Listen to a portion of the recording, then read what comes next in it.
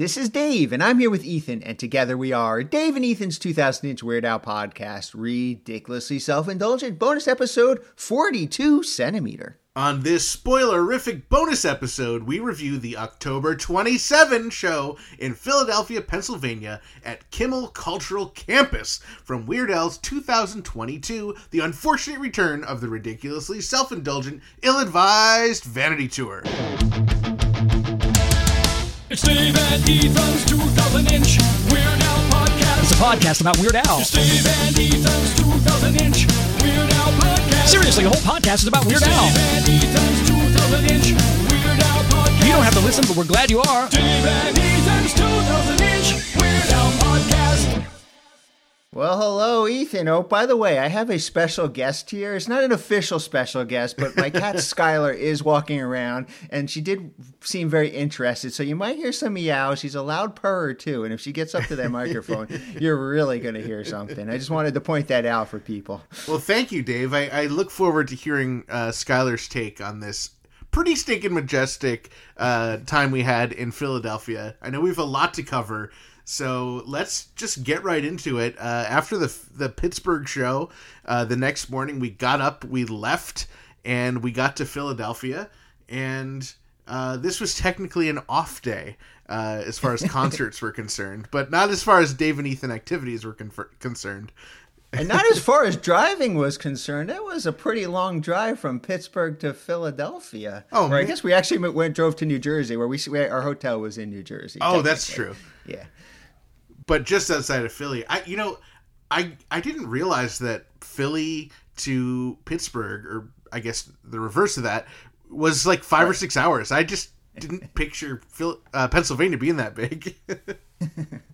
Yeah, it's quite a drive, and I'm kind of glad, that we had that off day technically to make that drive, because it was a long drive, but it was a pretty good. Pretty quick drive, actually, pretty uneventful drive till we got to right around Philadelphia. We hit some traffic. I think you were sleeping in the back seat at this point, so you might not have even known that we hit all this traffic. But we were into a hour worth of traffic before we finally got back to the hotel. And we actually didn't really, like you mentioned, didn't have an off day because this off day coincided with the Philadelphia Film Festival, which happened to be showing a screening of We're the Al Yankovic Story right there in Philadelphia. So, of course, we had to go. Obviously. And I'm so glad we did. We got to see so many awesome friends. We got to see it on the big screen. Spoiler alert, Weird Al was there himself. Yes, that was exciting because he was not advertised to be there. We kind of assumed he might be there because, it was an off day. It was in Philadelphia, and it is his movie, and he does enjoy watching it in theaters. But yes, so at the beginning, I don't even know who it was. Somebody who worked for Philadelphia Film Fest came out and was about to introduce the movie, and then just Weird Al strolls out on stage, decides to introduce the movie himself, which was awesome. It was great. Well, we have a lot more to talk about with that, and I'm sure we'll cover it at some point on the podcast. But just out of respect for time, Dave, for Skylar's time, we should keep going and focus on the actual Vanity Tour stuff. Yes. So that was actually an exciting night. But then we did head back to our hotel in Cherry Hill, New Jersey, and the next morning, actually we slept in that day. You slept in. Okay, that's true. That is true. We actually had totally different. We did. Different experiences. So I know what yours is going to be. So let's go through that one. All right, I'll tell you all about my fun day. We'll go through my fun day, then we'll hear about your. Right. We'll see if yours was more fun than mine. All right. We'll let the listener decide. I think I know which way they're going to lean. Well, so I was like, you know what? I had to work before the concert. So I was like, I'm going to get up extra early. I'm going to have the free hotel breakfast. I'm going to start my day off right. So I woke up extra early. I go down for hotel breakfast, and there was no hotel breakfast at the hotel we were at. Come on, intern Frank. That's all we request from a hotel is that it has free breakfast. So when we wake up, we are thoroughly fed. Also, I was like, "Where's the breakfast?" And they're like, "This is the breakfast." And I'm like, "What?" They're like, "Yeah, we have breakfast sandwiches here and coffee here." And the coffee was like $3, and the breakfast sandwiches all had meat on it. And I don't drink coffee or eat meat, so I just went back to bed for a little bit. I woke up. I started working and finishing any packing that was left. Then when it was time to check out, I joined up with you and Jackie, and then you guys dropped me off at this hotel in downtown Philly, and I just used their Wi-Fi and worked the rest of the day. Sounds exciting. It was. We did get you breakfast because we were actually needed breakfast as well. We stopped at Dunkin' Donuts. That's breakfast, true. That's true. So just to wrap up that little bit. Well, that was my breakfast, lunch, and dinner actually. Oh, boy. All right. Well, let's hear about your day, Dave. Right. So instead of getting up for breakfast, we slept in, and then we went out, headed towards Philly. We dropped you off. The hotel you were at, the Wi-Fi you hooliganed was at the Bellevue, which was actually a suggestion from our good friend Kelly Phillips. Yes. And it was very convenient because it was like, I don't know, a block or two away from the venue, which is the Kimmel Center. Yeah. Which apparently is huge. I didn't realize it was as big as it was. There's multiple theaters and venues in that cultural campus. But I did scope out a parking spot pretty much next door to that. And Jackie and I parked there for the day, and then we decided we don't get to Philadelphia too often other than to see pretty much Weird Al in concert. Right. That's the really only reason I've ever been to Philly is to see Weird Al or to see some show that I was working. So, yeah, I don't have time to go around and do fun stuff. Right. The times we head to Philadelphia, we always have some reason planned, whether it's Weird Al or something else. But so since we did have that daytime period before the concert, we decided we would be tourists in Philadelphia. Both Jack and I had never really done the tourist thing in Philadelphia before. One thing I definitely wanted to see was the Liberty Bell. So we headed over to the Liberty Bell. That was actually quite exciting. So let me just give a perspective of my day. So it was actually nice. The hotel I was at was nice, and they kind of had this little area with like a plug, and the Wi-Fi was not for guests of the hotel only, so I don't think I was too much of a hooligan. But all day, as you and Jackie are doing these fun things, you're sending me pictures of you doing fun stuff. I should have replied and just sent the same picture of me, like, at my computer each time. You should have. Oh, what a missed opportunity. Next time. Yeah, so I was keeping you up to speed with all the places we're going. And now would actually be a good time for our first Coke Zero solo. Oh. So I'm going to do one. We'll do it combo. Oh, all right, ready? Countdown. 5, 4, 3, 2, 1. We really should next time count down to 0 since it's a Coke Zero solo. Oh, well. All right, we'll save that for the. We have one more concert to review, Dave. We'll do it next time. Whoa! The tour's not technically over. That's true. There are Okay. dates in February. All right. So All right. We don't know. But anyway, we'll keep that in mind for future episodes. Yes. All right. I did want to mention, you sent me this picture of the bell. Did Frank do something to the bell? It was completely broken. I was surprised when we got there. Frank dropped the bell and it cracked. And you break it, you buy it. So that's quite an expense coming out of the podcast's treasury department. Yeah. Thanks, Frank. Intern Thanks, Frank. Frank. Oh, what are we going to do with this guy? Yeah, so we went to the Liberty Bell. That was nice. It was free to visit and everything. It was very cool. They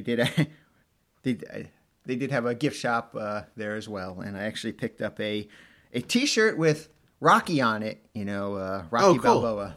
Awesome. And that'll come into play later. Okay. And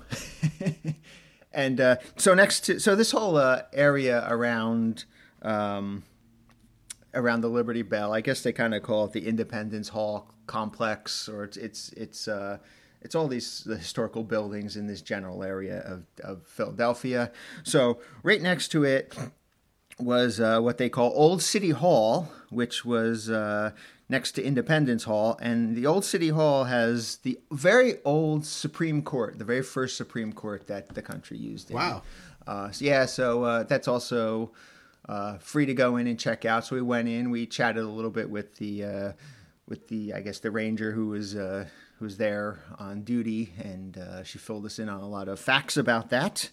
And it is next to Independence Hall. Now, I didn't realize this, or intern Frank didn't do research correctly and let me know that I needed to reserve tickets in advance for Independence Hall. So I did not get to see that, but I was bummed that I couldn't. Oh, and by the way, I should mention that our friends Vicky DeVries, Rhymes with Cheese, and Nancy Lowry were also in Philadelphia, and we had made tentative plans to meet up with them and go do all these sightseeing, and they were always like one step behind us, so we never did actually get to meet up with them. Oh, really? Yeah. So I guess I don't know how they spent their day, but we're always like, we're heading here, and they're like, oh well, we're not going to go there. We're not going to make it. Yeah. So our grand plan was the next stop we wanted to hit after the whole Liberty Bell area was we wanted to head on over to the Rocky Steps. The Rocky Steps. The Rocky Steps. And the plan was obviously to run up to those. Well, the Rocky Steps, Dave, I don't know if everyone listening has seen Rocky. I don't think I've seen Rocky. I think I've just seen the steps scene. What? No, I've seen. We have to fix that. I think I've seen Rocky. I don't know what Rocky I've seen, but I'm not like a Rocky fan. But I know the steps, and that there's like a training montage where he runs up the steps in Philadelphia, and that's like a very popular tourist thing. It's the steps to the Philadelphia Museum of Art, and if anyone wants to check that out, and if anyone hasn't seen Rocky like Ethan, you should watch it. It's an incredibly great movie, and I think I have seen Rocky. To be fair, I don't think I've seen any of the sequels. I saw one of the sequels. I saw the first one and then the last Rocky, not the Creed ones. I just skipped all the middle ones. It didn't leave a lasting impact on me, except they were like punching meat and running upstairs. That's all I remember. And drinking eggs. I saw it as a kid. That's all I remember. Yeah. So our plan was we were going to walk over to the Rocky Steps, and I don't know that we really realized how far they were, but we did pass some interesting things on the walk over. So in that general area, there is Benjamin Franklin's gravesite. Oh. Which spoiler alert, Dave! I didn't know he died. Well, yes. So I guess you can actually, if you wanted to, there's an old cemetery there. If you wanted to pay, you could go in and walk around and do that. But you can actually see his grave for free from the street. So Jackie and I did that. And yes, we were tacky. We took a selfie with the deceased. Aww. And I think we sent you a picture of that as well. But also, I guess also on the somewhere in that general area, there was this random like art design, and it just said "Yo," Y-O, and it was in yellow. And we took a picture of that and sent that to you. And I don't know what happened to the D and the A. I'm unclear where those were. But yo, I know you used to, I don't know, before you got your 2000-inch hat and wear that exclusively, you would occasionally wear a hat that said yo on it. So I did think of you at that point. Yeah, so we continued walking, and we made it about as far as Chinatown, and then we realized we still have a really long walk to go. So at that point, we just decided to get an Uber on over to the Rocky Steps. Oh, cool. And, yeah. And we went to the Rocky Steps, and they were pretty cool. There's actually a statue of Rocky there, which you can get your picture with, which, of course, we did. Right. And then the steps, and there's always sort of like, since seeing Rocky, I always wanted to kind of run up those steps, like in that training montage. Obviously, there's Weird Al's song theme from Rocky 13, aka the Ryer the Kaiser, which which would be appropriate to run up with, because in the original movie he runs up to Eye of the Tiger. Right. Right. And so we had a great idea that I would run up the steps, and Jackie would stay at the bottom and film it.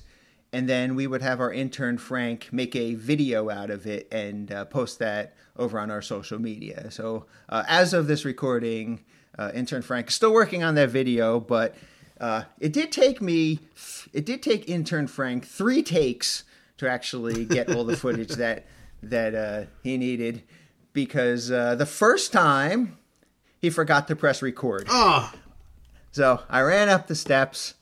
And they tell you they're pretty. There's a lot. I don't know how many steps there are, but there are quite a few of them, and it's harder than it looks. So I was out of breath, but I had to do it all again a second time after I caught my breath, and then I ended up doing it a third time, so I could also run up. By the way, I had the theme from Rocky 13 playing in the background as I was running up both of those times. The third time I wanted to actually run up to the Eye of the Tiger, so I did that. Blasphemy, Dave. Blasphemy. Well, I you know what? Because I was sure the next time I'm going to make it to this Philadelphia Museum of Art, and wanted to get both of them out of the way. Okay. But yes, it was quite a workout. Quite a workout. And actually, there were people there that was actually running up and down the steps as their workout. So if you're into that, it really is a good workout. Dave, how many steps is it? Did you count? I didn't count. Oh. I don't know how many steps. I don't know. I don't know. Maybe Somebody intern must Frank know that. can Google it while you're finishing up. Intern Frank is telling me there's 72 steps. Oh, wow. That's 27 backwards. You should have counted. So, did that. At the top, there's Rocky footprints, which I took a picture standing in as well. At that point, we were going to walk back to the theater. Again, we misjudged. We got about a block and said, "This is silly. We know how to use Uber. Let's just Uber back to the to the theater." We did that. We got in. I don't know, early enough that we still had another hour or so of work. So Jackie and I, we found dinner at this place, which we initially were going to go to the night before, after the Weird Al Yankovic Story screening. A group of us went out to dinner. There was a spot we were going to initially go to, but it was too loud. So we went to a second place. We went to the first place on Vicky DeVries Rhymes with Cheese recommendation. They had eaten there previously, her and Nancy. So that was pretty much my day. At that point, you let me know you were done with work. We headed on over. We picked you up, and we walked. Dropped a few things off at the car. And then we had to head pretty much right to the venue because we had VIP Jeopardy waiting for us. Yes. And on our way to the venue from the parking lot, we ran into none other than Grammy Award-winning Jim Kimo West. Oh, that's right. This is really weird because, like I said, there was multiple theaters, and the tour bus was parked in front of one theater, but it was like a block and a half away from where the actual concert was taking place. So if the band needed to run back to the bus for anything, they had to walk like a block and a half away to get there. And I think that's when we ran into Grammy Award-winning Jim Kimo West heading back to the bus for something. Yeah, I wonder if they don't have room for the bus behind the theater. Some of those older theaters don't really have great access for that kind of stuff, parking and stuff, so... Right. That may be what they had to do. But yeah, it was cool getting to see Jim very briefly. We got checked in and we saw our friend Dana B. We saw our friend Mary. And we very quickly met I guess one fan of the podcast. And then his name was Michael. And then he introduced us to his friend David, who wasn't yet a fan of the podcast, but was very excited to listen to it. Yes. Michael, let us know that he's a listener of our podcast. So shout out to Michael. I'm pretty sure you're going to be listening to this episode. And he did mention he's from New Jersey, Toms River. And so another Jersey guy. And of course, he also mentioned he will be at Carnegie Hall. So we will see him in Carnegie Hall. Or Keep have an seen eye him out. in Carnegie Hall. Well, no spoilers. Depending Dave. on depending on what kind of timeline we're doing with this episode. Yeah, I also ran into before Jeopardy. Our good friend Javier was there, and all the way Jeff from as well. Yeah, all Yes, the way Seattle. from Seattle. Yes, and I came in. Was not initially planning to go to any shows on this tour, but did actually last minute decide to head to Philadelphia and Carnegie. Yeah, so he got to see the screening with us, and then the last 2 shows on the tour, which was very cool. And then, yes, Jeff was there, and he was there with his friend, who we've met before, Dave Bach. Yep. And we also got to see our good friend Kelly Phillips. Yes. And I think for the first time, for me at least, I got to meet her mom. Yes, her mom, Joanne. Definitely not the first time I met Joanne. I first met Joanne back on July 10th in the year 2000. Wow. And the reason I remember that is because it was at Hershey Park, and Kelly actually talks about this in her great book, Weird Me, her illustrated book that she has.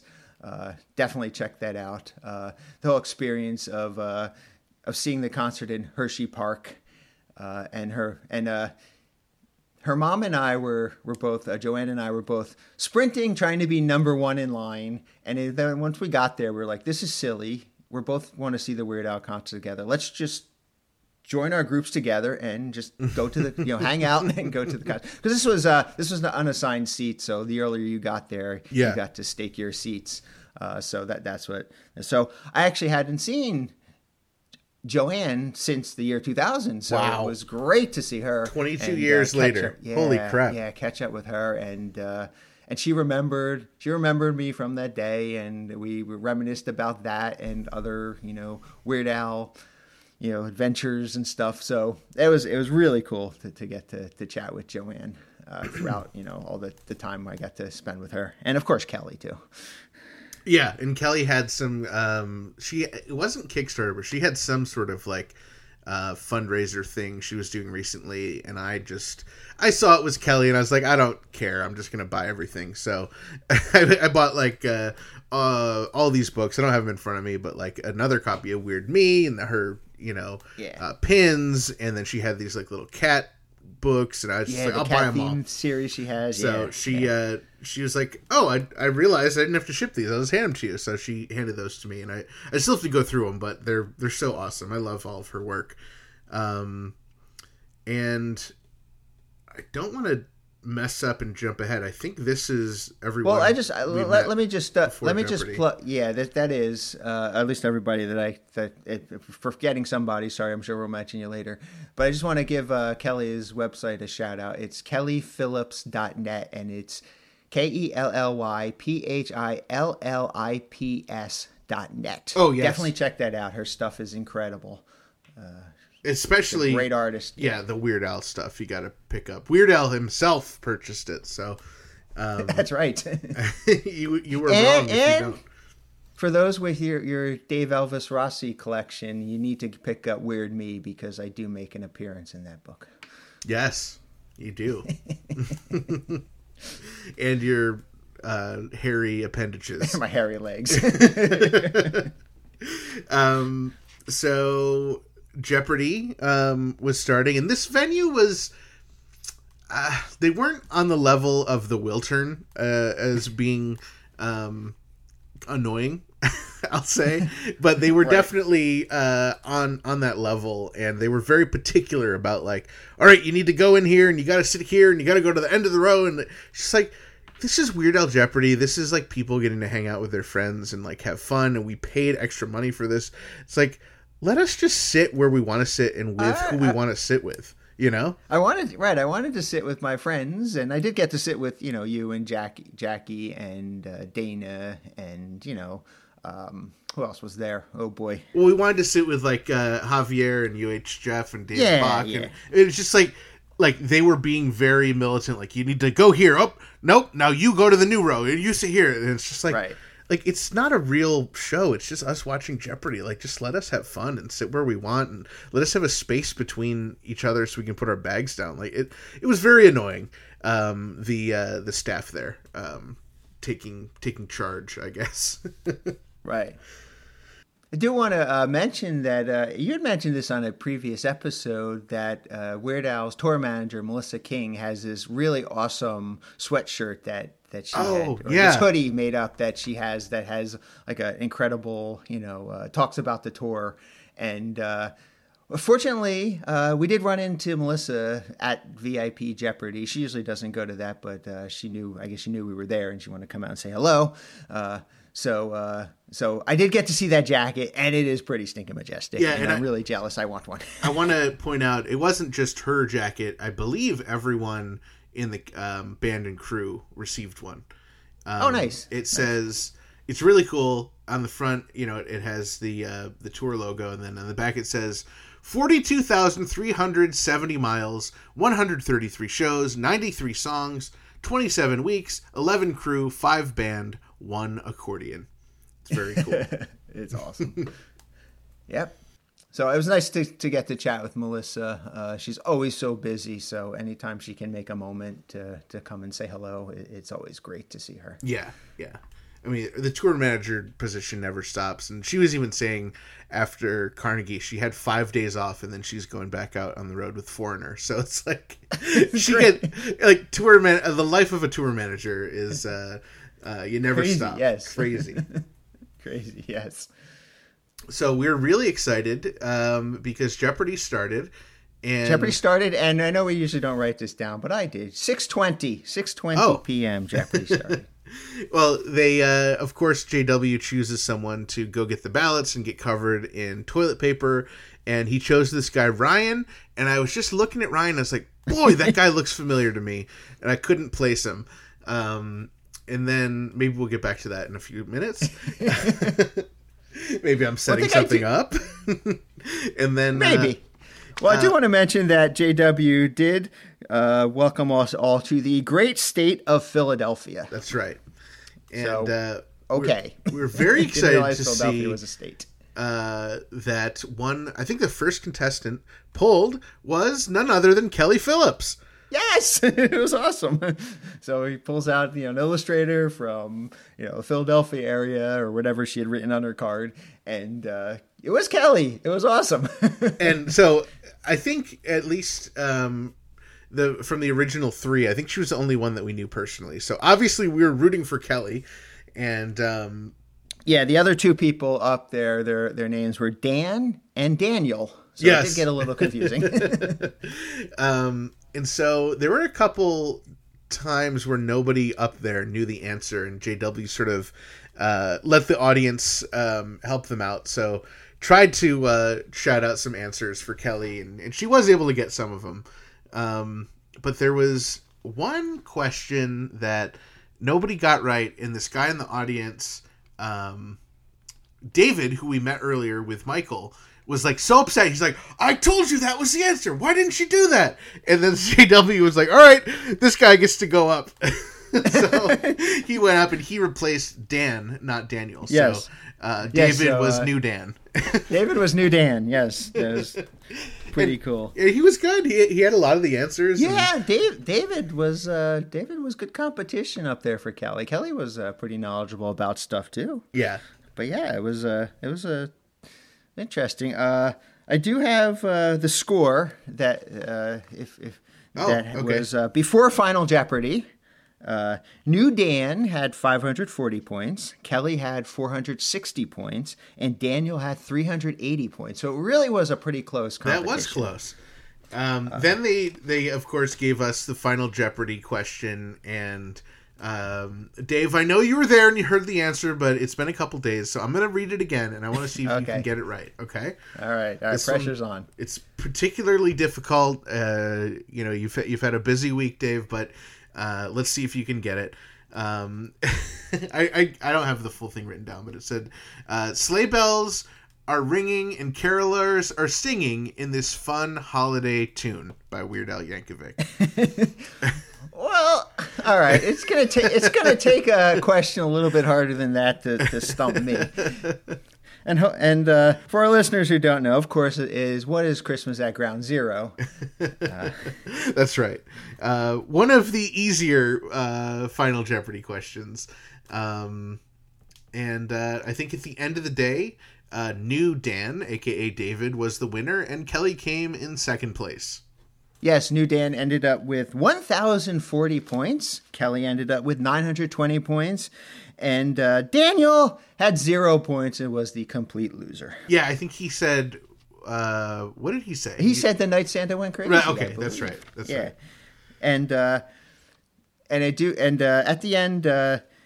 JW generally will have the winner do a speech, and a lot of times it catches the contestant off guard, and they don't really have anything other to say than like thanks or that was fun or pass on the idea. But Dan actually had a quote, and I thought it was very nice, so I wrote it down, and he said, "Nerd culture, we have to embrace it." So I thought that was appropriate. So that was New Dan's quote. And I do also want to give a shout out to Mary Kathleen, who was sitting with us at Jeopardy as well. Yes, we forgot to mention her earlier. I mentioned her. I forgot that her. I just know her as Mary. I don't know her as Mary Kathleen. I don't know her last name or middle name or second name. I just know her as Mary. But yeah, Mary and I were sitting behind you guys with Dana, and So after the Jeopardy got out, we went and.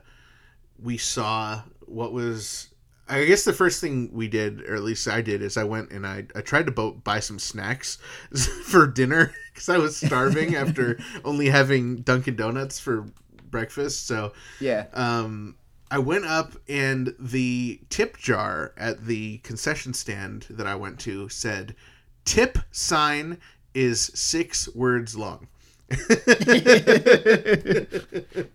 I love, there are venues that sometimes do their research on, the artist that's coming in, and Weird Al tends to happen quite a bit that they do something Weird Al themed, and you could tell that's a pretty deep cut, to pick that one up. So that was you could tell somebody on that staff probably was a Weird Al fan, to pull that one off. That's pretty cool. Well, we ran into Allison Parsons and Kelly Bixler a little bit later.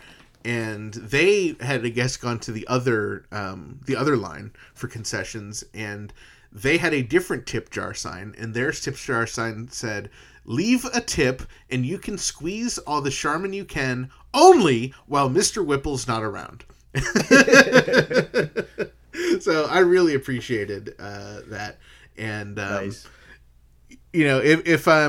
If for whatever reason I'm not thinking about leaving a tip, having a Weird Al sign guarantees that you're getting a tip from me. Yes. So also during this sort of break between Jeopardy and the show, we ran into that guy Ryan who got covered in toilet paper, and it turns out it's our friend. Yeah, so I'm hanging around, and there's a bunch of other people I'll get to and mention them. But since you brought it up, I'm just hanging around, and the gentleman that no longer covered in toilet paper, but that was previously covered in toilet paper, walks up to me. He says, "Are you Dave?" And he says, "By the way, I'm Ryan. I'm Ryan Barna." And for those who don't recognize that name, he's been a guest on the podcast, episode 94 inch. Yeah, and he recorded Weird Al on Wax Cylinder. And then he also and other people as well, Dr. Demento, and he had ended up recording our theme song for us on Wax Cylinder and sending that to us as well for our collections, which is pretty stinking majestic. I think it was our theme song and our Spatula City parody. Yes, it was. Yes, so cool. It's so cool. And so I so great to meet Ryan. Of course, I had to flag you down so you could meet Ryan as well. Well, as soon as I heard the full name Ryan Barna, I knew who he was immediately. Oh, it yeah, clicked. Yeah. But it's like, for me, it's like, if I just hear a first name and a face, I need that last name to make it all make sense to me. My brain is not fast enough without 3 clues. I need 3 pieces of information. Oh, it was so cool talking to Ryan, and he was telling us, of course, how he was trying to get other bands and stuff to record Wax Cylinder and just all this other fun stuff that he's done. He's a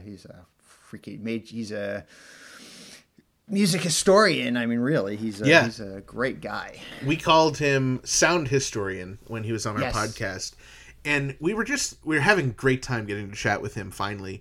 And he mentioned how he's always wanted to record with Napoleon the 14th, or AKA Jerry Samuels. And we had... They're coming to take me away, haha, that guy. We had just before we saw Ryan, we ran into our friend Michael Lesticat, who is good friends with Jerry Samuels, and he's the guy who brought them to Red Robin with us and sat with them when we went to the Lancaster show right behind us. Yep. And so we had seen him, and so I was like, well, you want to record with Jerry? This is the guy, and he's here. So I like immediately like texted Michael. I was like, can you meet me out in the lobby? He's like, yeah, sure. And so he came out, and then we introduced him to Ryan, and they seemed to get along really well, and they were talking about it. And I think on the spot, Michael called Jerry, and Jerry sounded interested. Like, it was amazing how fast that came together. Hopefully something comes out of that, and we'll get to hear about it. Yeah. But yeah, incredible. Yeah, so that was cool, getting to meet former guest Ryan. I know our other quite a few other former and future guests were there as well. I did run into I don't know if you ran into them, but Jackie and I ran into our friends Terry and Dave were there as well. Yeah, I remember seeing them, but I've never met them. So okay, yeah, maybe a future show. They were at the Philadelphia the screening the night before as well. Yep. Mike Minnick, former guest and friend of the podcast and good friend of ours there. Yep. We finally met up with Vicky DeVries, Ryan with Cheese. And Nancy Larry. Yep. I think we mentioned Javier and Allison, Michael, Kelly and their mom. Yeah, it was crazy. And then we met. I guess I knew he was going to be there. I guess he told us he was at the Philadelphia. Philadelphia Film he was Fest. at the screening and posted. I was like, "Oh, I didn't know you were there. I would have loved to meet you." And he's like, "Oh, I saw you guys, but I was too nervous to come up to you." I was like, "What?" So luckily, we got to talk to him and meet him. It was Brady Love, and yes, Brady Love. You may not be familiar with him because he is someone that we've interviewed, but it just hasn't aired yet. But he's an active member of the Weird Al fan community. He's a fantastic musician himself, and he's done some really incredible things that got our attention, which is why we had to be friends with him and interview him. So I don't know if we want to get into it now or just briefly overview. Tease. He blanking on the song. Help me out here, Ethan. I think he did Another One Rides the Bus. Yes, it was Another. I think that was the first one. Yeah. But he's done multiple. That was the one that sort of got our attention. He's taken Another One Rides the Bus, and he stripped out like Weird Al's lyrics, and he puts Queen's lyrics over top of it. And then he did it the reverse way as well, where he took Another One Bites the Dust, and he stripped out Queen's lyrics, and he puts Weird Al's lyrics over top of it, and it's this incredible mashup, and it's very well done. Yeah, because when for the first album or some of those earlier singles, it's Al playing the accordion. It's not a full band recreation of the song like he's done, starting on the second album. Like Eat It is not just him on an accordion. It's a full band playing Beat It while he's singing Eat It. And so he's essentially emulated that by using the real songs and Al's lyrics. And it's incredible to hear what it could have sounded like. So we'll have more with him, but it was great to meet him and his friend, and was really happy to see him. And let me see. I don't think I have anyone else. So unless you wrote down anyone else. Not at this point. We'll run into people later. I'm sure we will. Yeah. Yes, it was very cool to meet Brady. Been Facebook friends with him for a really long time, and big fan of his work. So nice to meet him. I have written down. Yes. I don't know if this was on a sign or something that was announced, but somewhere it said photos will be allowed this evening. And then at 7:57, JW took the stage and said no photos. So there was definitely conflicting information. But I do have JW taking the stage at 7:57 and Emo taking the stage at 7:59 wearing his Harley Quinn outfit. Yes, his black and gold outfit. I had 7:58 for JW, but close enough. I mean, if it was an 8:00 concert, which if that's going to happen, JW's coming out 2 or 3 minutes before then. Now, originally, our friend Bob Groder was supposed to sit with us, but he was unable to attend, so we had that extra ticket for Bob, and we invited Mike Minnick to come sit with us. He was supposed to be up in the balcony, and we're like, well, come sit in row D with us, and so he did. So it was really great to get to have him with us for the concert. Yes, Mike was replacement Bob, or new Bob, I guess. If New we're going Bob. with the Jeopardy nomenclature. Yes. New Bob. But yeah, it was cool. It was cool, and of course, Jackie was the fourth in our group sitting with us. Now, and I took note of this because it seemed like maybe if it happened once, it would have been something, but it seemed like 5 or 6 times people in front of us or to the left of us were in the wrong seats and had to be moved around. Did you see that?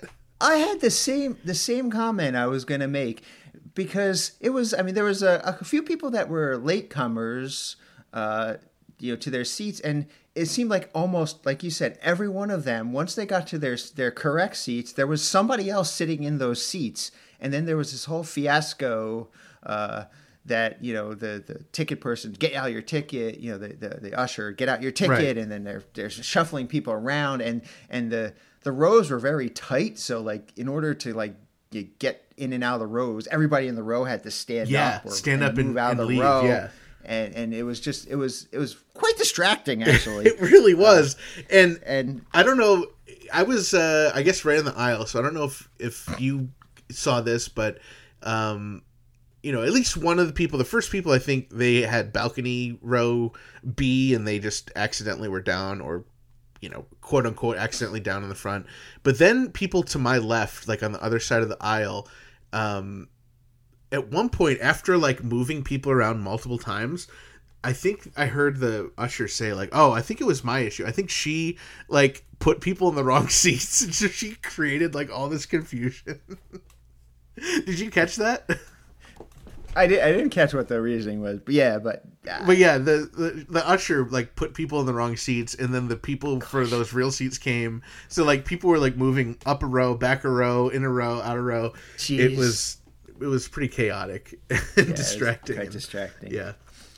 And it caused us to miss some of Emo's set, which was a little disappointing. Yeah. Because I do enjoy his set. But there was actually, I know we don't usually talk about Emo, but there was 2 unique things which I had never seen before, which I guess is okay probably to talk about.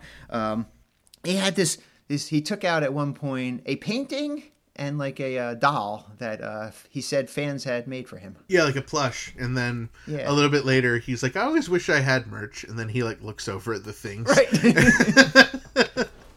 No, and I hadn't seen those. I hadn't seen those before, so I'm wondering if that was not a bit and a true thing that actually happened. You never know with Emo. I never know. But yeah, luckily, Dave, we had seen Emo a bunch of times already, but I definitely felt bad for the people who maybe hadn't seen Emo. This was my 38th time this year seeing Emo, so it's like, ooh, I can miss a couple things, but some of the people who are going to one show with all that nonsense with people getting up and sitting down and going up and go to the bathroom, all this stuff, it's like, just hold it for 30 minutes and, don't show up late, don't sit in the wrong seats. I don't know. It bugged me on behalf of other people too. Well, since you brought it up, this is show number 28 for me on the tour, and my 223rd show overall. Ooh. Lifetime. Yeah. So so in between the break of Emo, I did Didn't know she was coming, and I think she bought a last-minute ticket, so she was up in the balcony. But she did come down to say hello. Our good friend Sharon Bailey was there. I do want to just mention emo ended at 8:34, so it was a 35-minute emo set. That's right. It was a longer set. A bit longer, which was cool. Yeah. And he did get a full standing ovation for his set. Yeah. Yes. Yeah, so we got to meet Sharon, or talk to Sharon for a few minutes. I think I'm ready to move on to the concert, unless you have anything else that happened during that little intermission. No, I have 15 minutes later at 8:49. The whole band takes the stage, and they immediately go right into, without any introduction, Dare to Be Stupid.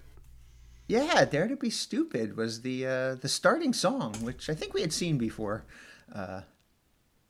Yeah, we had seen that, I think, earlier that week for the first time. Interesting choice. I kind of like the story, but, I guess Al probably made this set list months ago and probably stuck with it. But yeah, so Dare to Be Stupid.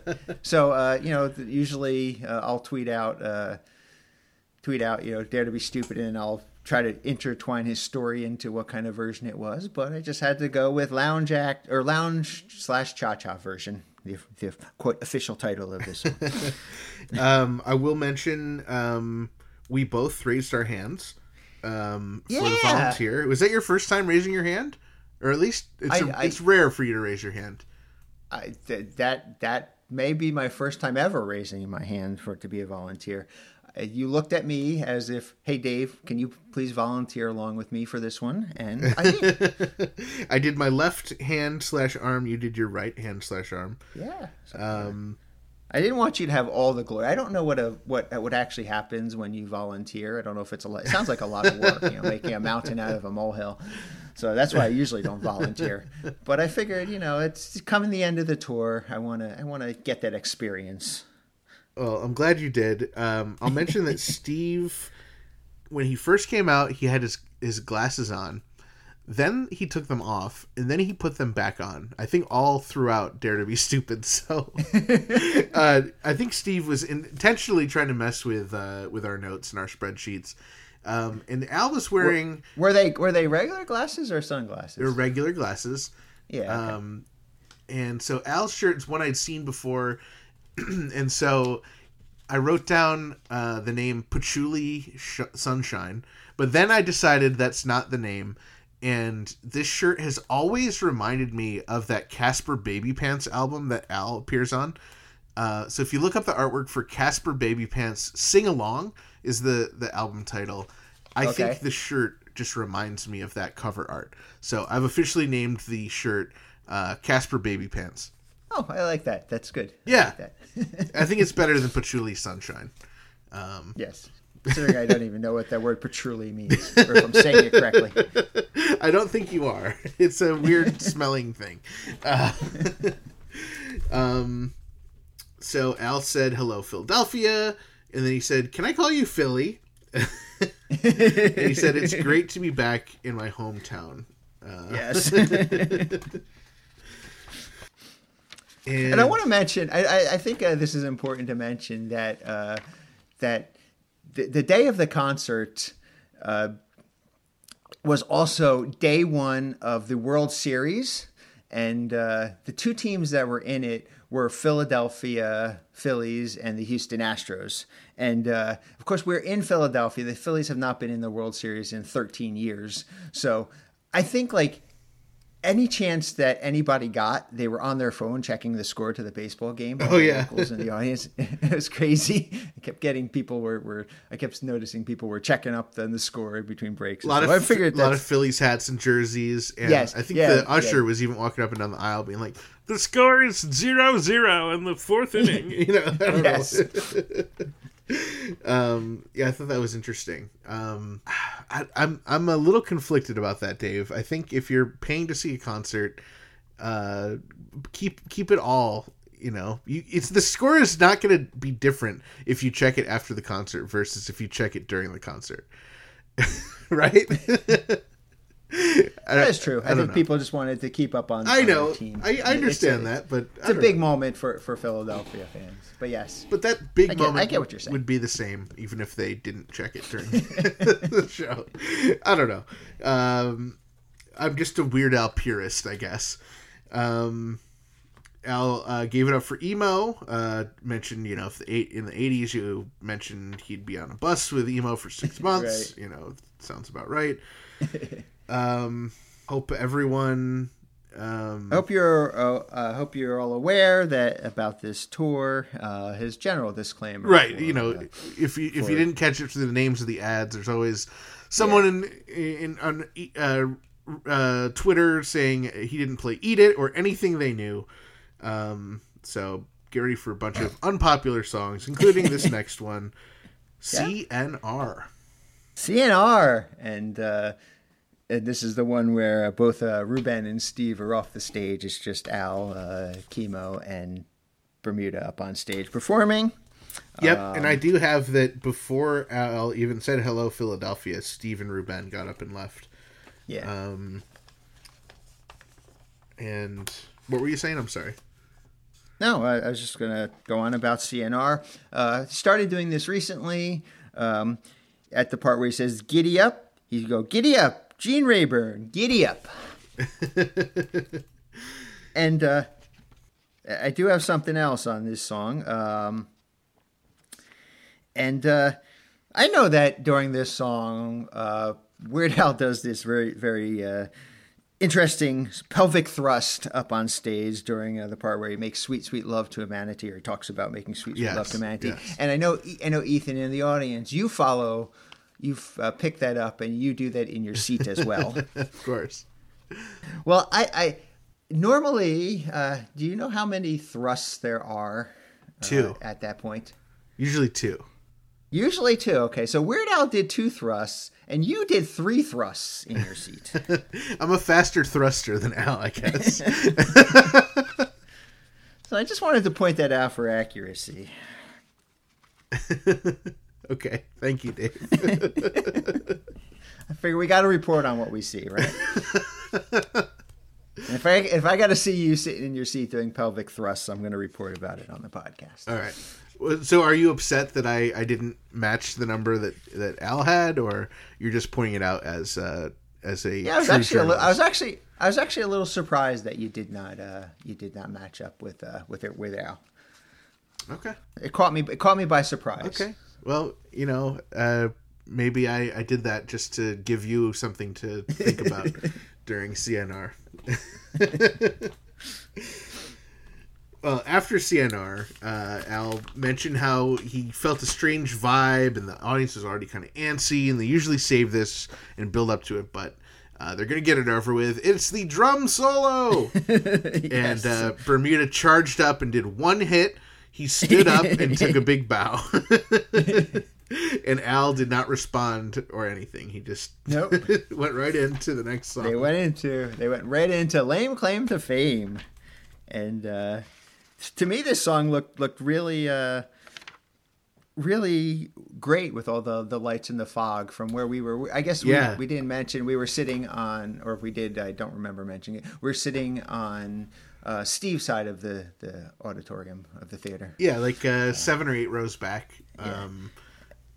And I thought there was extra fog during Lame Claim to Fame. Yeah, it felt like there was. I thought the extra fog really added to the lights looking awesome. Yes. And I had that Ruben was really enjoying himself during Lame Claim to Fame, and he was visibly smiling, which is not a common occurrence from Ruben. He's usually pretty angry to be up there. I'm just kidding. And one of the celebrities that Weird Al name drops in the song is Zooey Deschanel. And that reminded me because we went to a place called Zoe's for dinner after the screening of Weird Al Yankovic Story the night before. So I'm pretty sure that was a shout out to us. Oh, wow. I hadn't thought about that. So, Al said the next song was written in 2002. palindromic year. Everyone was really into palindromes at that point. And as he's talking about that, I was thinking about how Bob was supposed to be sitting with us, our friend Bob Groder, and he wasn't. I was thinking the same thing. We had new Bob instead. Mike Minnick, new Bob. Mike Minnick. So I'm pretty sure that Weird Al performed that song as a shout out to Bob, who could not make the concert, and as a secondary shout out to new Bob, who is Mike. Yes. After Bob, Al went into talking about the newest member of the band. They, of course, Ruben, who joined in 92 or is it 91? 91. Yeah. And he said, we're still breaking him in. Yep. And he said, do you recognize him? He was the cover boy of 1982's Keyboard Magazine's Sexiest Keyboard Player. Sexiest keyboard player of 1982, yes. And then Al said, do the pose! Do the pose! Do the pose! And then Ruben was sort of like not doing the pose, like refusing. He was reluctant to do it initially. Yeah. And then Al said, he said, I'm sure they don't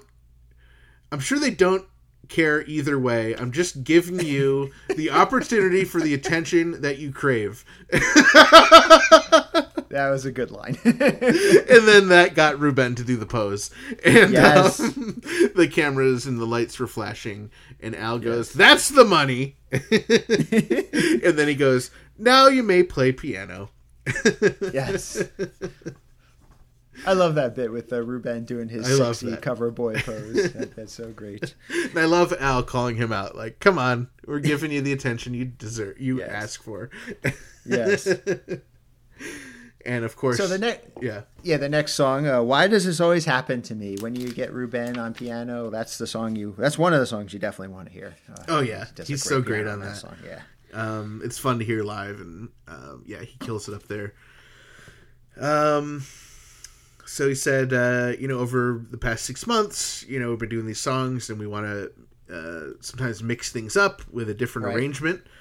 And Jim Kimo West had an idea. He wanted to play the power G chord on the guitar for 45 minutes, over and over, and over and over. Kimo was just smiling through this. Started playing it over and over. And the audience was clapping along to it. They were getting into it for sure. It would have been fun to actually time how long he does for each show and compare them. But of course, this leads into My Own Eyes. My Own Eyes, yes. And well, let's see if you're again. Gonna, I thought they stepped up the fog game in this one too. A lot of fog. I wrote foggy ! And then in parentheses I wrote time to drink. So I think we had a drinking game at a previous episode. Right. So I'll take a sip of Coke Zero. Okay, I'll do the same.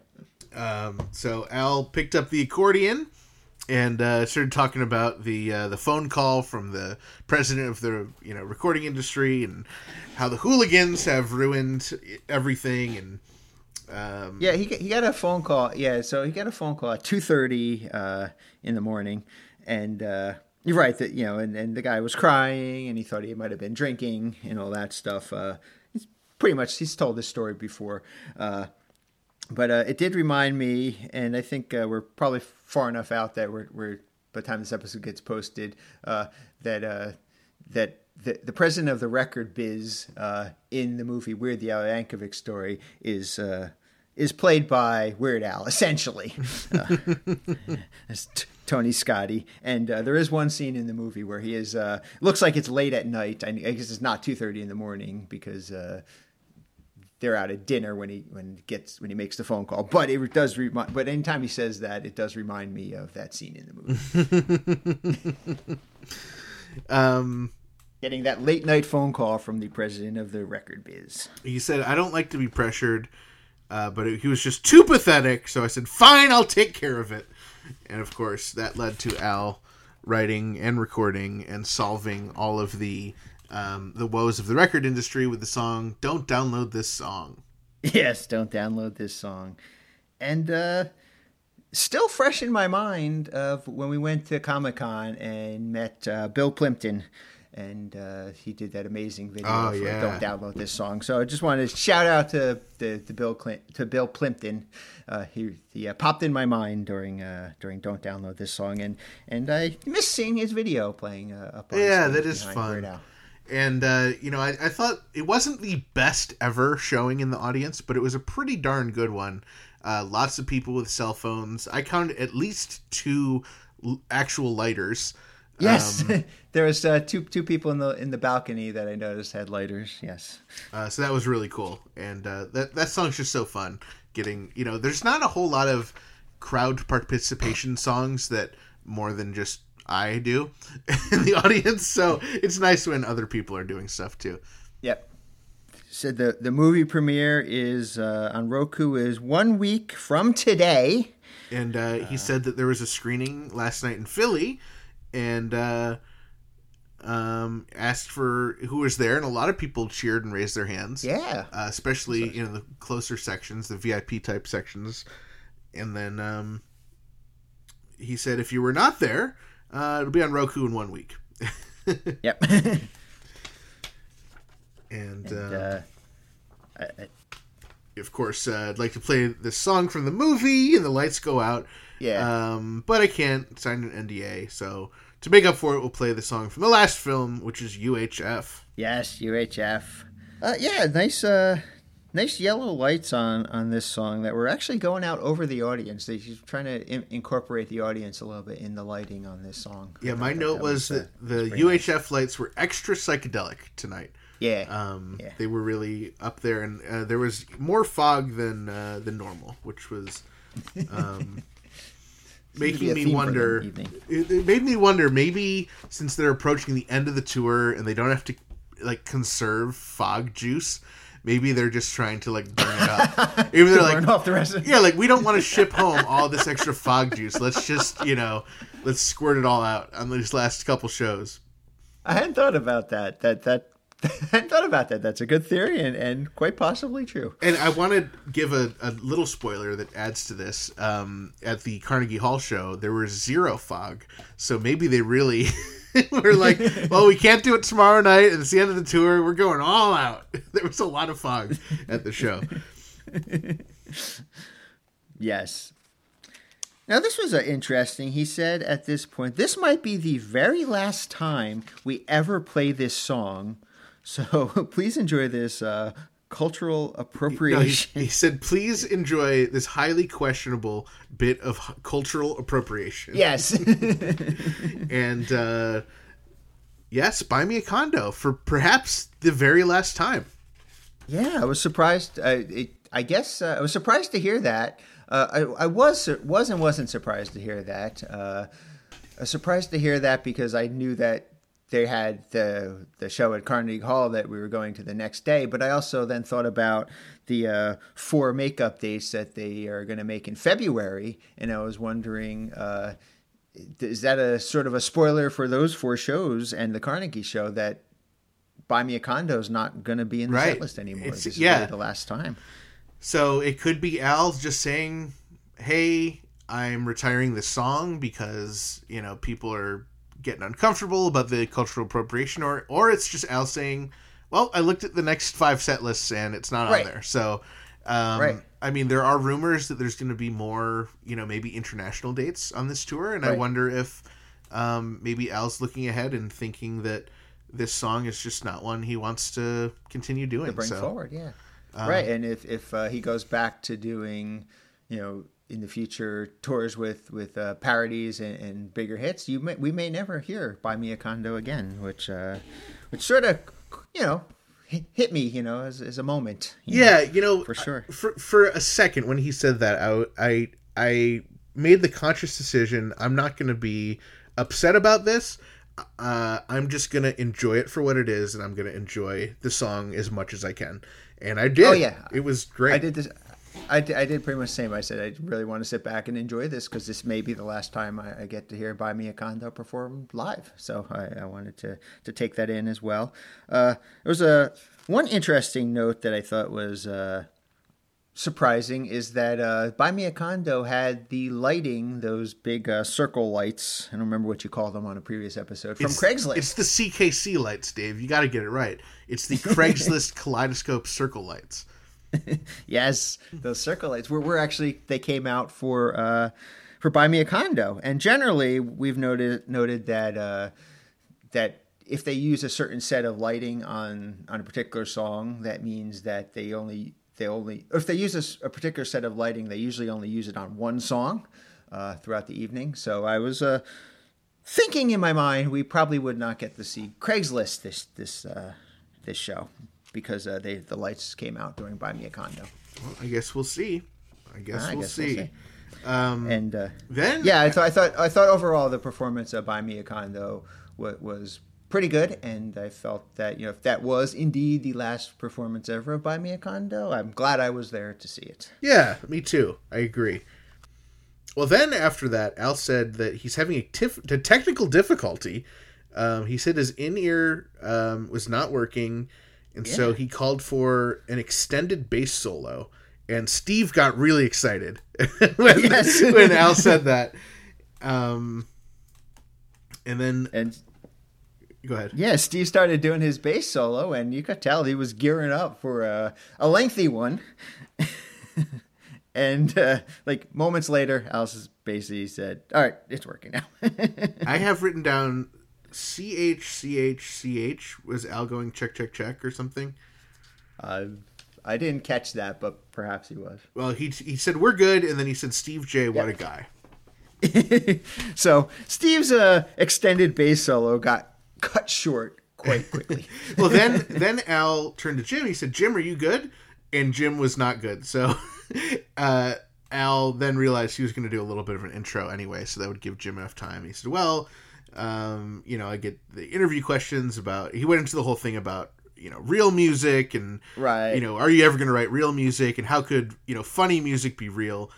He went into the whole spiel, but he did not mention Kanye West or make fun of Kanye. So no, he did not. I was disappointed because I like people making fun of anti-Semites and racists or whatever else Kanye West is this week, and then went into Good Old Days. Yes, Good Old Days. Good Old Days. Yeah. The only note I have is that for this song is that I noticed that there was a family that got up and left during this song. Was that the one right across the aisle from us? Yes. Yeah, it was like a mother. Yeah, I remember them coming in late during Emo's set, and they were part of the people where other people had to move for them to sit down. It was a mother, a father, and like 3 or 4 little boys. Yeah, there's a bunch of little kids. And they all had VIP passes. And so I was really surprised to see that, when you think about how much a VIP ticket is, like $350 times like 5. Right. Yeah. And they got up and left like halfway through the concert. That was surprising. Very surprising. Yeah. Very surprising. And then Al said the next song is a cover of The Doors. And a cover song by The Doors, which caught me totally by surprise because I had just seen the Craigslist lights 2 songs ago. You mean the Craigslist Kaleidoscope circle lights, Dave? The CKC lights. And they were... So I was very surprised to see that. He said, this is a cover song by The Doors. There was pretty much no cheers. And he said, it's a usual reaction. Well, and so, he went into the same spiel. It's a 3rd generation cassette that Bermuda gave him from when they performed at the Whiskey A Go-Go in 1967. Well, while Al's doing this whole spiel, of course, Jim and Ruben are over at the keyboards. And Steve and Ruben. Oh, I don't know what I said, but yeah, You said Jim. Steve and Ruben are over there, and they start kind of quarreling. I don't know what to say. I don't know if you saw this, Dave, but they sort of were like pretend arguing at each other. And then they like hugged and made up. Yeah. I kind of caught some fun interactions between the two of them during this entire Craigslist. They were having a good time for sure. I mean, they're definitely I'm sure they bonded over the last 40 years they've been together, or in Ruben's case less, but 30 years, sorry. They've been together, but but certainly over the 6-month tour and them playing Craigslist together. Yeah. Very for cool. Sure.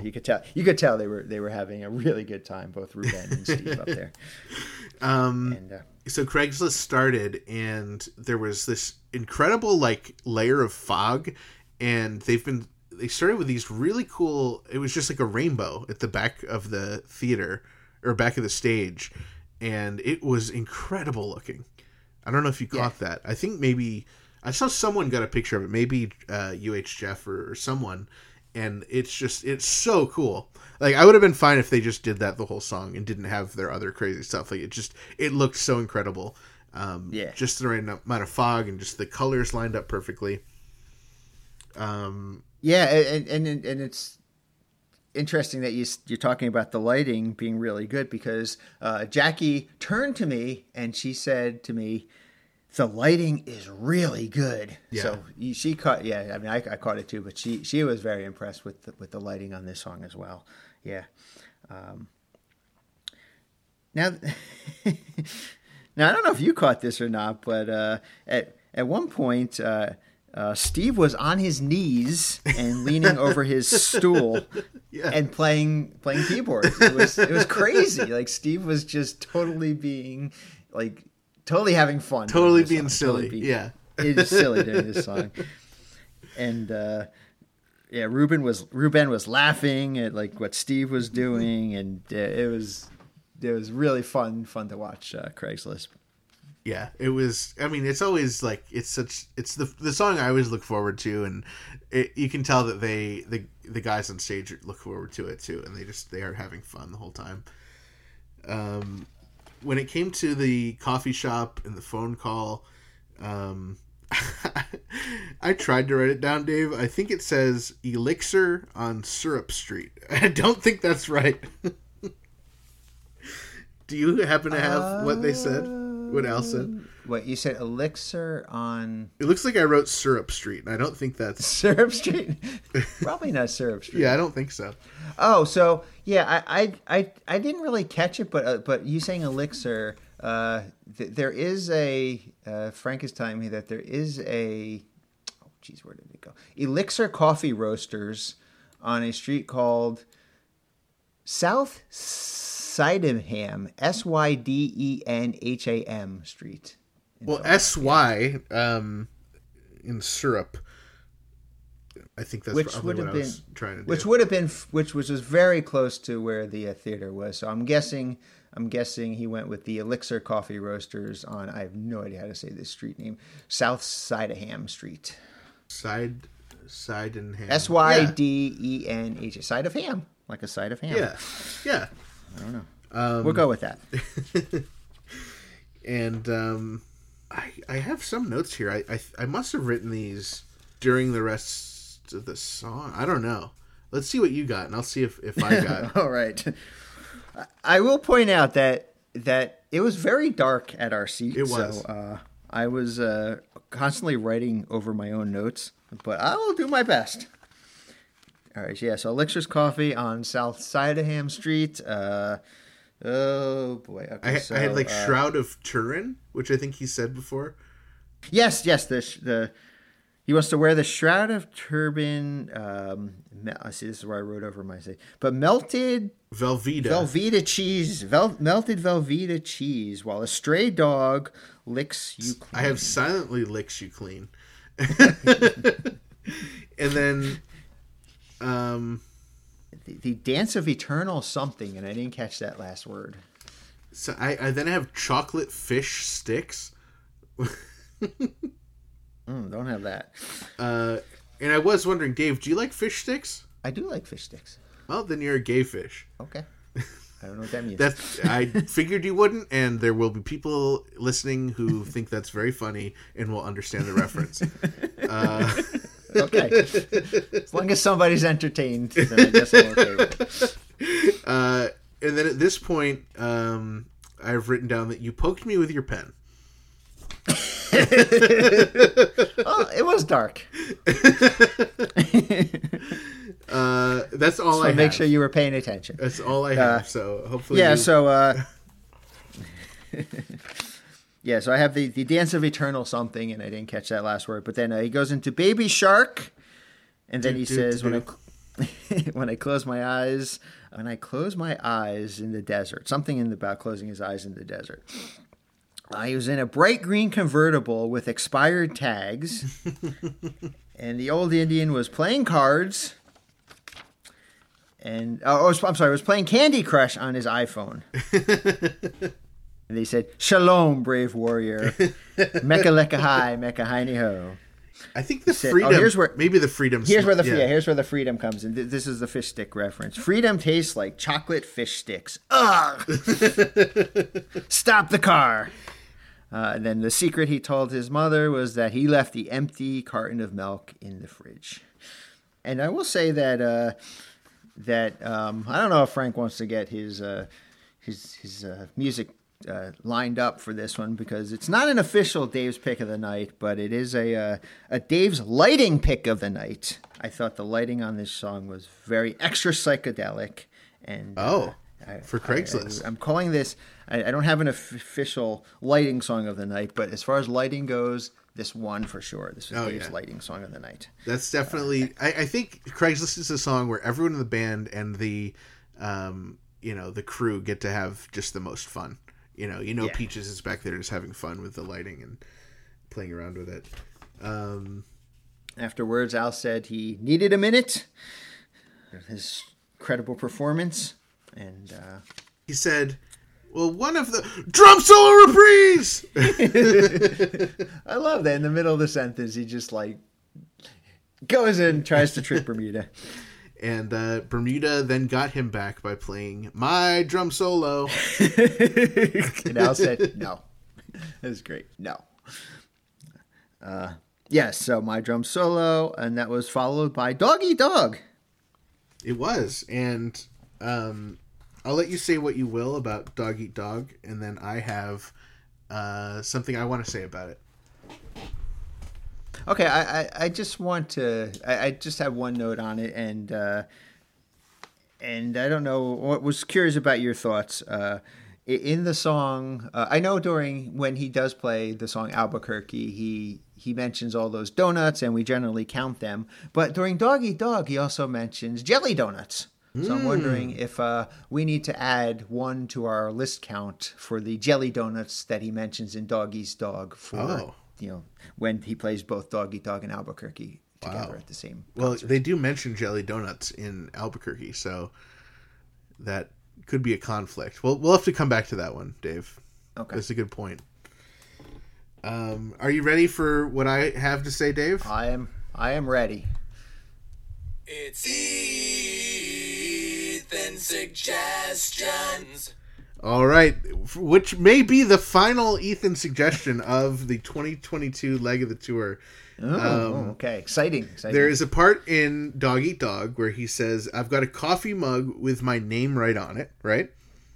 What if, Al, to better tie into the tour, what if he changed that line to, "I've got a coffee mug with my face right on it," and then he could lift up one of the VIP mugs sold at the tour. Or for VIPs only. Oh, I can't co-sign that because that would be a prop, and this tour was advertised with no props. No, it's not a prop; it's a merchandise item. That's a prop. So I can't co-sign him lifting up his face on the mug. But I have a coffee mug with my face right on it. I do like that change. So I'll half co-sign this one. A half co-signed Ethan's suggestion. Okay.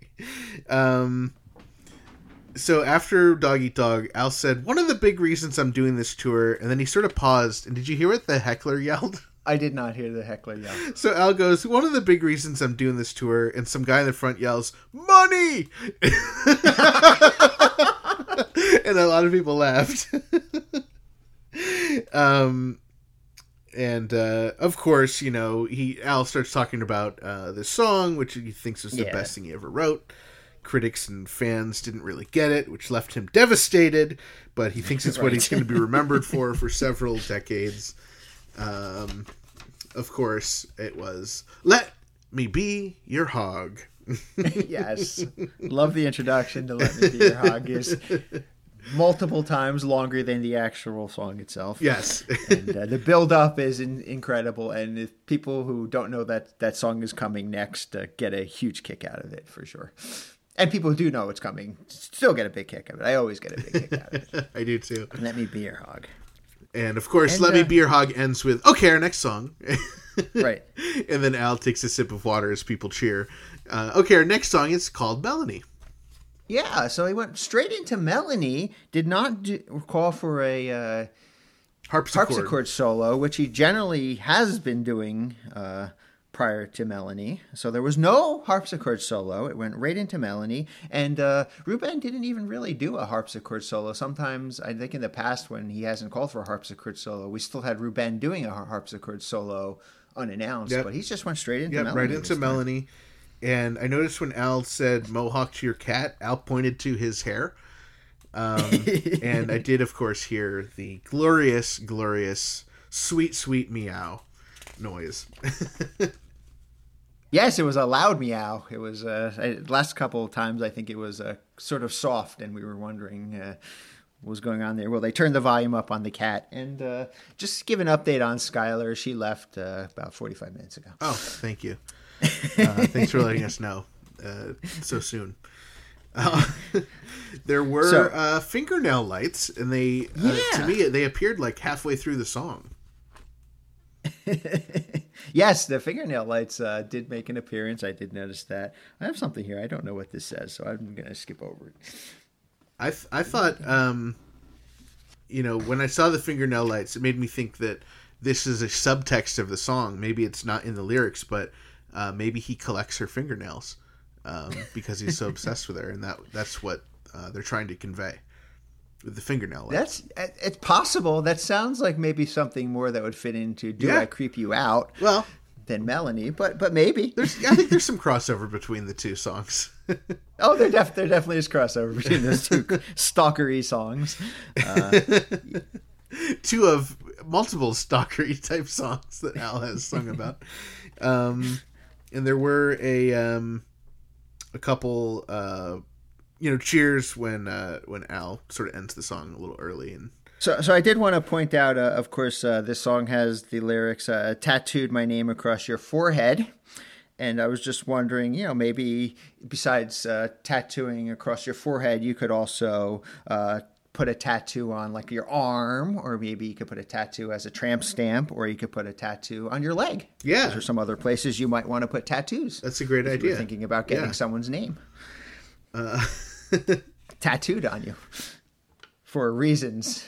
Then Steve got up, and I think Al said it's almost 10 o'clock, and then Steve got up and he said, there's an eBay auction closing at 10, and it's for a Beanie Baby or something. Babies, yes, for a Beanie Baby or something. And then he turns around and he noticed Bermuda's not at his drum set. He said, "Where did John go?" And then he said, "I guess we're a power trio now. Might as well do a power ballad." And he then did "You Don't Love Me Anymore." Yes. And again, a callback to We're the Al Yankovic story. There is a line in "You Don't Love Me" where he says, "Slam my face down on a barbecue grill." Well, I love, Dave, I just want to point out, I love that you and I are sitting next to each other. We're independent thinkers. We're doing our own thing. We're not discussing what we're writing. We're not seeing each other's notes. And yet I look at my notes and I have the exact same thing written down. Slam my face on a barbecue grill. And then I put a note that said, it reminds me of Thomas from Weird, the Al Yankovic story. Right. So the actor playing the gentleman who got his face slammed into the panini press. Waffle iron. Yeah, the waffle iron. The panini press, or whatever it was, in the fight scene in Weird, the Al Yankovic story. In the diner, yeah. The diner, is a gentleman named Thomas, who we had some interactions with. So, yes. Yeah, and I guess you and I both had the same thought that this will not be heard by anyone until after Weird is already out. Yes. So we can finally mention this after going through an entire tour of not pointing it out every time. That's awesome. Yeah. So then Al picks up his accordion and says, "Welcome back to Steve." Steve." Yep. Steve goes, "Hi, Al," and Al said, "Well, how'd that go?" He said, "Not so well." Oh, poor Steve. Aw, we should get him some Beanie Babies, Dave. Yes. I was curious, and I'll leave this up to our listeners to do this investigation, to see if there actually was a Beanie Baby that was ending at 10 o'clock that evening and, on eBay. Yeah, October 28th, 2022. October 28th at 10 p.m. Burrito time. We were in the Burrito time zone, and see if there was a Beanie Baby ending, and then we'll know which Beanie Baby Steve was trying to purchase. And we will crowdfund and buy it for him. Of course, Al talked about everyone knows him for two things: nonstop sexual energy and gritty, raw, authentic American blues music. Yep. Which led us right into Generic Blues. Generic Blues. And I got to point it out, ever since our special guest Blair Freeman pointed it out, that this song had blue lights, and we're 100% taking responsibility for that on the podcast. You're welcome to everyone listening, for Dave and I. Even though we likely perhaps suggesting that. Even though we have no memory of mentioning that, we have to go with. Even though we have no memory of mentioning it, and it's quite an obvious connection to make, even without our suggestion, we're still going to take credit for it. Oh, of course. After Generic Blues, Al said the next song is a Zydeco song. He says a lot of people confuse it with polka because they're both accordion-based music, and polka has Eastern European origins. And then Zydeco is New Orleans-based Cajun rhythm, and 95% of them are about Pearl Jam lead singer Eddie Vedder. Yeah. My baby's in love with Eddie Vedder. I was really happy to get to hear this one, because these last couple of shows, like going through the last 5 of the tour, there wasn't a whole lot of different songs. There was a lot of the same songs, right? So this one was nice to get to hear in the mix. Yep, absolutely, I agree. And I will point out that I did notice during this song that up in the second row there was this woman who was really into the song, as she was dancing in her seat. The entire song. That's awesome. It was fun to watch. Yeah, possibly her pick of the night. Possibly. Well, I did not choose her pick of the night, but had I, perhaps it would have been that. Alston's very close to the end of the show. Oh, you know how the passage of time works. He sort of told a story about America, more specifically about a twine ball. Francis A. Johnson, 1950 AD to 1979. He made the twine ball. He rolled it to Darwin, Minnesota. And now it sits in a climate-controlled enclosure where literally dozens of people enjoy it. I love that. Is it? It's not actually climate-controlled, is it? I think it's... I don't think so. It's a nice enclosure. It is. Inside of it is. Of course, I just don't think there's any climate control. I didn't notice the climate controlled. I mean, maybe just the fact that it's sealed off from the elements is part of the climate control.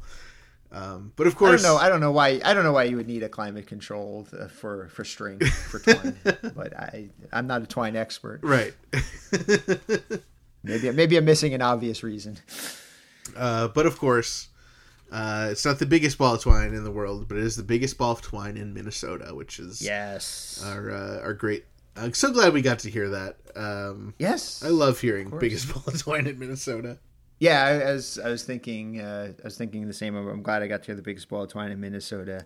I don't know, not spoilery. This is just me thinking ahead. I was thinking ahead. I'll bet he probably is going to play Albuquerque and Carnegie Hall. So to hear the biggest ball of twine in Minnesota for possibly the last time on the tour was yep. I had this leg of the tour was something I noted as well. So I kind of sat back and was really listening and paying attention. Thinking this might be the last time I hear the biggest ball of twine in Minnesota for a while. Yep, I agree. had the same thought, and it was pretty stinking majestic. It was a great rendition of Biggest Ball of Twine in Minnesota. You know, I can't hear the song without thinking of that awesome day we had in Darwin over the summer. The awesome party that Aaron put together for your birthday, and just how much fun we had hanging out with our friends and the mayor and all that. It was so cool. That is a very special experience. Yeah. I definitely will not forget that for a long time or ever. Yeah. So we got our little break in between the encore and the end of the main portion of the show. Yeah, I'm having trouble reading my notes. I think I say Steve and Ruben were chatting, maybe? Chatty, maybe. I don't know. Yeah, I didn't take notes during this, so I can't help it wasn't anything too out of the ordinary. I think after 100 and what was it at this point? 128 shows. They kind of had done all that they could, and I saw Jim tuning his guitar. Bermuda was wiping down the kind of the shield and the cymbals, and Al did his normal, check his phone, wipe off his armpit kind of thing. And so Al decided to come back and do an encore. I called for an audience request. He said, I got it. Oh, it's unanimous. He said almost unanimous. Yeah. He said, well, it's Friday night, but we'll fight for you anyway. And then played Saturday Nights for Fighting by Elton John. Yeah, he says he's a little surprised that you requested this because it's just Friday night, but, we'll do it anyway. It was Friday Nights, All Right for Fighting by Elton John. And this is the third time Saturday night he's performed. Saturday, well, I don't know what I said. Yeah. Saturday Nights, All Right for Fighting. And he did say Saturday Nights, All Right for Fighting. Not Friday Nights, All Right for Fighting, which kind of would have been funny. But Friday. It would have been funny to hear him change it. That's a great moment in the concert where everyone's singing along, screaming out Saturday. This was the third time he played that. Yep. And the second time that I saw it. And at least the previous one was in the at Medford at the Chevalier Theatre. Wonder how many times I heard it. I wish Frank had that info for me. The other time, Frank is getting that info for you, was way back on September 24th at the Robert and Margaret Mondavi Center for Performing Arts in Davis, California, which I do not believe you were. I was not. You are correct. This is probably something we'll talk about maybe in a wrap-up episode, but following the last show at Carnegie, I did copy Brad's spreadsheet and delete all the shows I wasn't at, so I have stats for how many times I've heard each song. So it'll be fun to kind of, maybe you can do that and we can do that in a future episode. Just see. I like that idea. Yeah. What we saw. Fun. He said, this may be the penultimate song of the night, but you made it ultimate. Yes. I loved that. He said, if you don't mind, we've got one last thing for you. And of course, Al went right into the Unplugged medley. Yes, the Unplugged medley. Amish Paradise, Smells Like Nirvana, White and Nerdy, Word Crimes, Yoda, and the Yoda Chant. And I have one note during the Yoda Chant. Anything? You probably have the same note that I do. Yeah, I think you pointed it out to me. So why don't you go ahead? So our good friend, or our new friend, David, a.k.a. New Dan from Jeopardy, got up and he was actually standing up and performing the entire Yoda chant. But with his back to Al, like he was facing the audience. Yes. He was singing it. He was doing all the dances. Quite entertaining to watch. And pretty impressive that, I didn't watch him the entire time because I was also watching Al and the band, but from the little bit I did see, it looked like he knew what he was doing. It looked like he practiced quite a bit. Well, after the chant, of course, they go back and they do a little bit more of Yoda before they end the concert.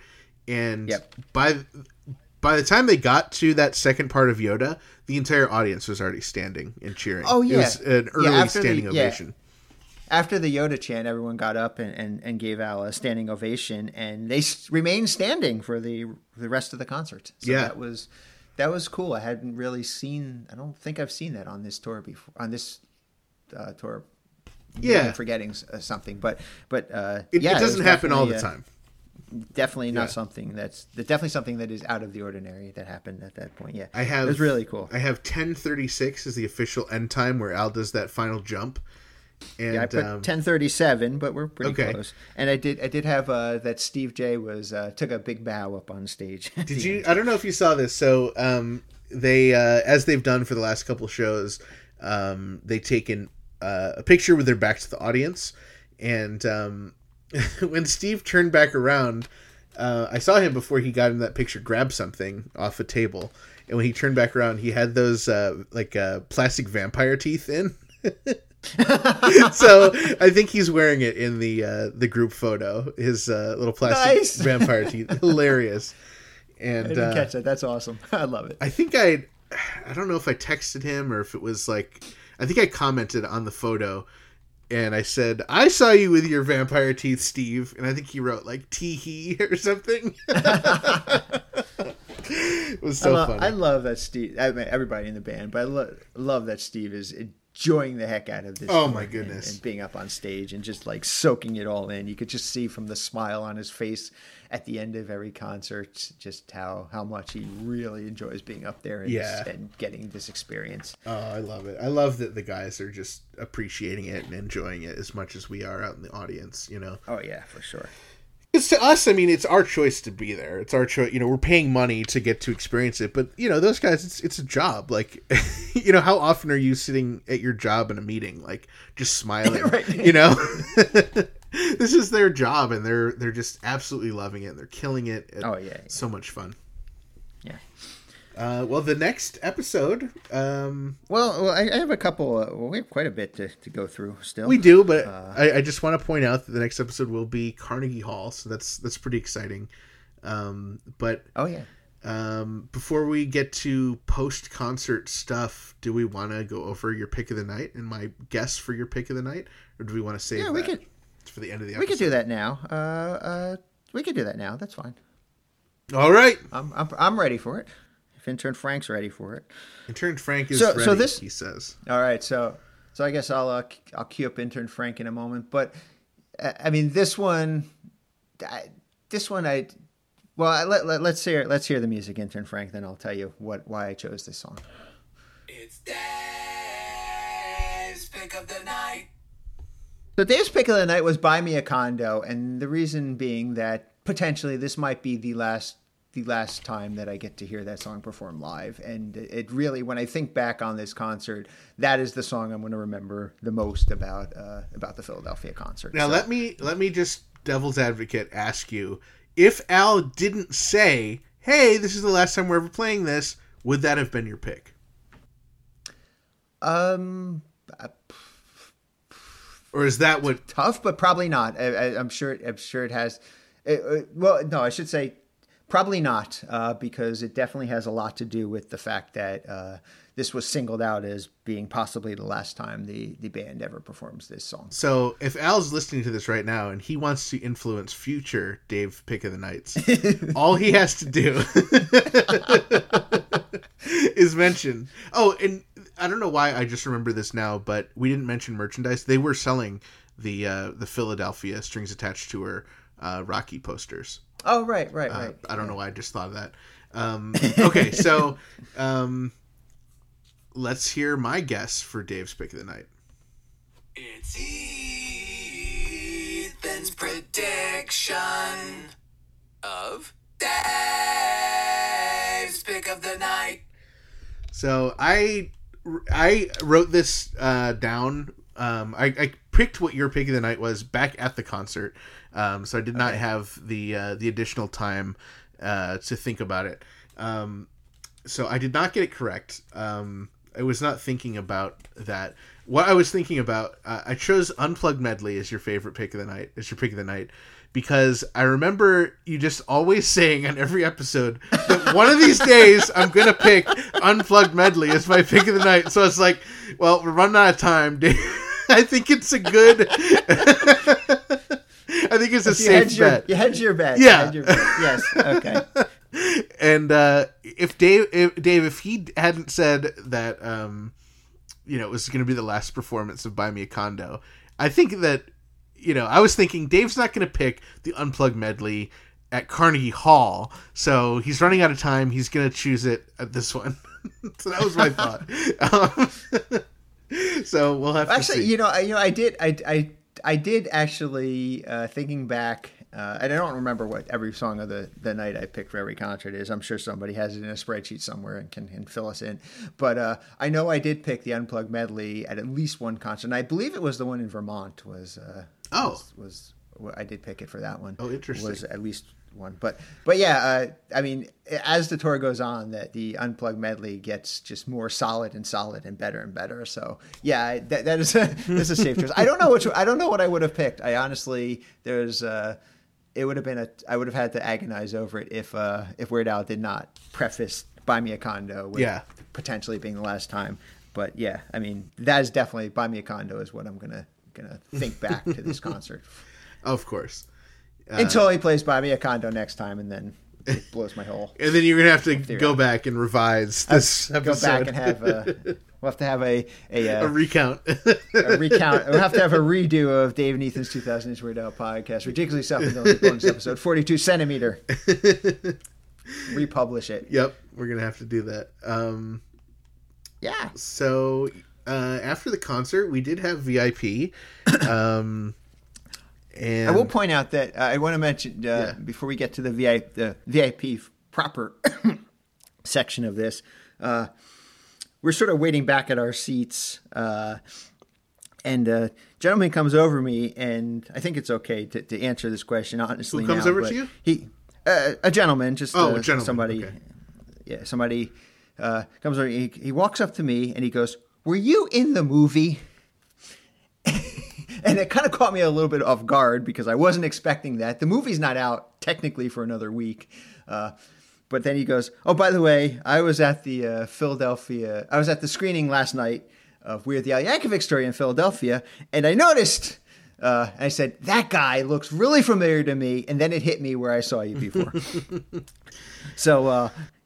So his name, he was at the thing. His name is Bill, and he introduced me to he said, "This is my mom, Kathleen, and my friend Paul." And by the way, I don't know if we'll talk about this when we talk about the screening in Philly, but Bill was wearing a Weird the Al Yankovic Story hat. So he was one of the lucky people to catch the hat that was being thrown out at the concert. And I don't know if we'll talk about this, but Bill is also the guy I tried to offer $100 to for the hat. And he declined, unfortunately. Yeah. So, it's a cool hat. Yeah, and I probably should have offered $101 for the hat. You should have. If he jumped at it. I should have. But yeah, I don't think he recognized me from the movie, or maybe he would have taken my offer. See, that's the only problem is I wear my hat and I don't wear a hat in the movie, and I think that is my disguise. Definitely. Yes, it's like Superman. That's right. Take off the glasses or put on the glasses and your Clark Kent. Put on the hat. And put on the hat and your Ethan Ullman. Take off the hat and your Tough Biker number 8. That's right. Well, so back to VIP. While we were waiting for VIP to happen, Steve J walked out, and he was actually looking for his guest, which was Ryan Barna, which was really cool. And I love that the two of them are in touch. And after that, Kelly got to chat with Steve and gave her book to Steve. So he got a copy of Weird Me, and he was thrilled. He loved it so much. Yes. And then before he left, he came over and was chatting with us for a little bit, and we're just chatting with him and talking about the tour ending, and he said that he plans to go home after the tour and still play all the songs every day. Yeah, it's awesome. I love that. It's such a Steve thing, is that he's having so much fun. He doesn't want it to end, and I love that. So it was really cool getting to chat with him, and got to ask him a little bit about the seeing the film the night before on the big screen. Right, because we didn't mention it on this podcast, but the entire band was at the screening the night before. Yeah.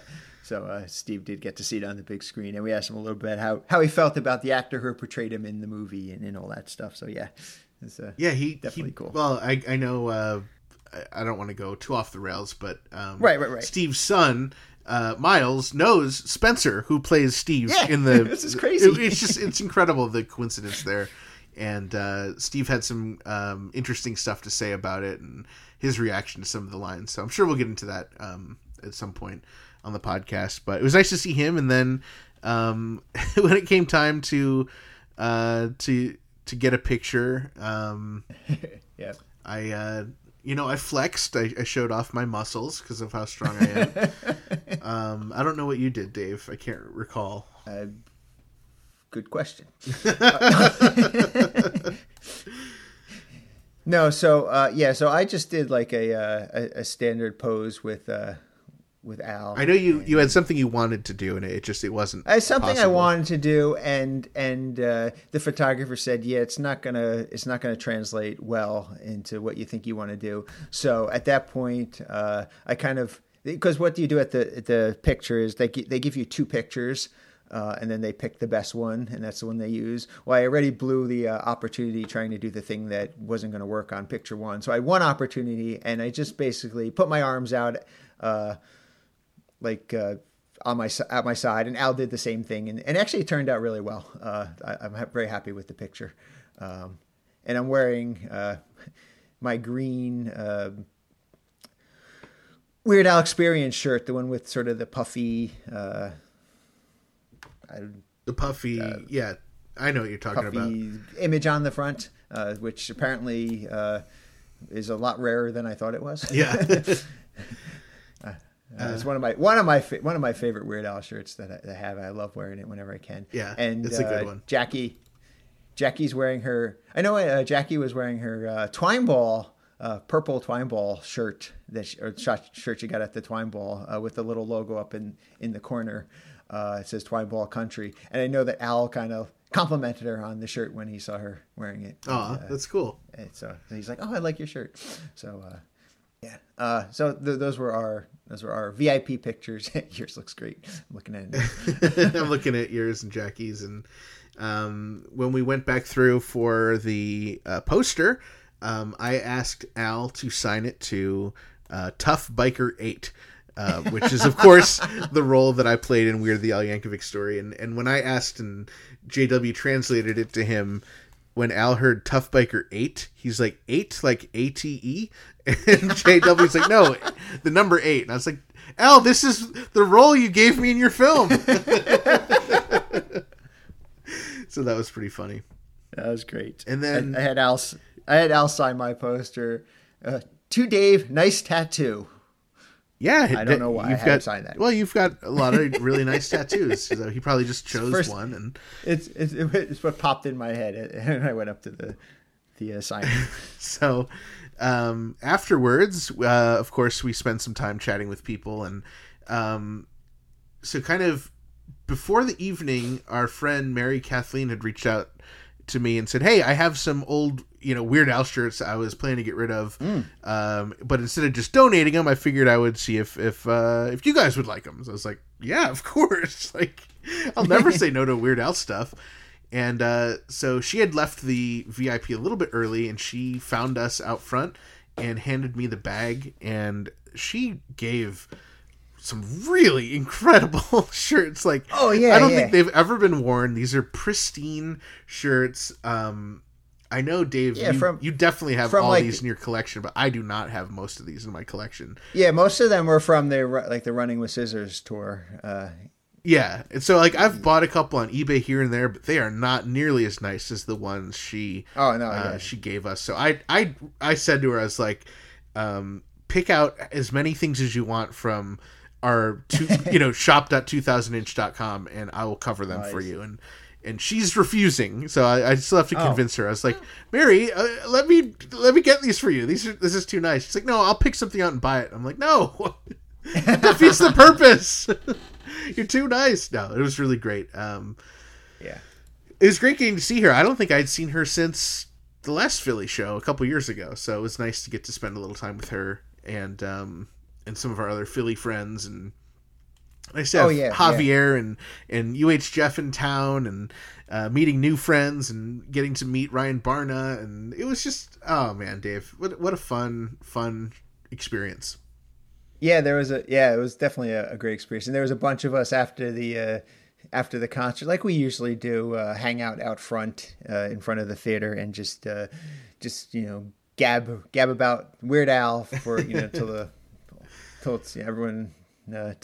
it's really late at night, and our small group was out there, and just chatting about Weird Al and reminiscing with friends, and then all of a sudden one of the venue staff walks out the door and he says, "Just want to let you guys know the Phillies just won, and things are going to get really wild in a moment."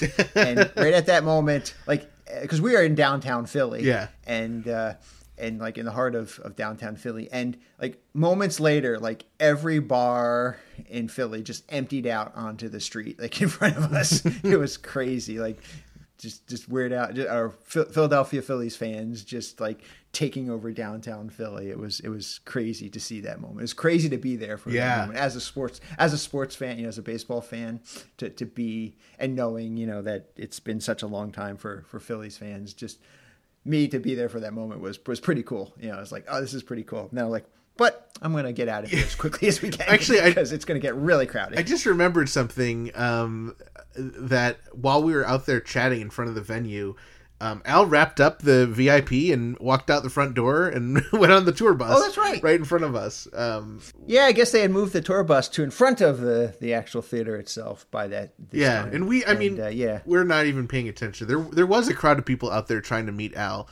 But we were just out there just having fun chatting with each other. So it's like, oh, Al's coming. Better move out of the way so they don't think we're trying to, get an autograph or something. But it was great. I mean, that was such a fun night. And then we hopped in the car and drove to New Jersey, to your house. Yeah. So right back. Philadelphia is. I always think it's further away than it is. It was about an hour and a half drive. I always feel like it takes longer than that to get there, but it was at that time of night. It was a pretty straight drive straight home, and that was our day. And then we had to gear up, like you said, the following day for Carnegie Hall, the big closer of the tour. I want to just mention that while we were chatting with Steve before VIP, this young fan came up to him and took a picture with him. And I guess I didn't see what she was holding at the time, but I'm looking at the VIP photos. She's the last photo. She's holding up a piece of paper. It's a screenshot from Spotify, and it says, You're one of Weird Al Yankovic's top fans worldwide. You're one of their top 1% fans.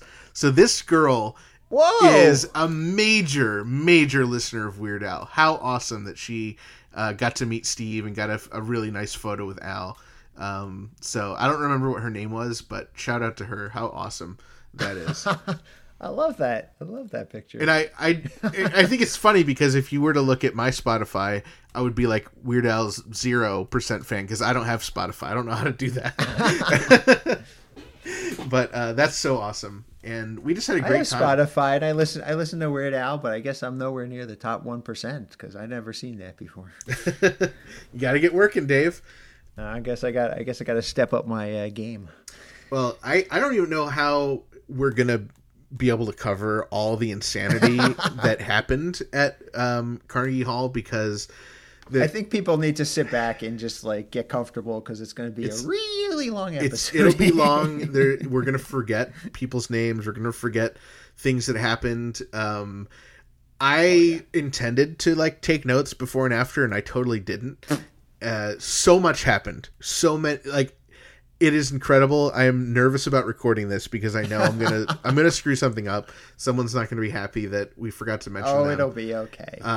But I can't wait to go over that awesome night and all the crazy things that happened. So, I guess that'll be coming up for you in podcast land. You'll get to hear that on the next episode. But until then.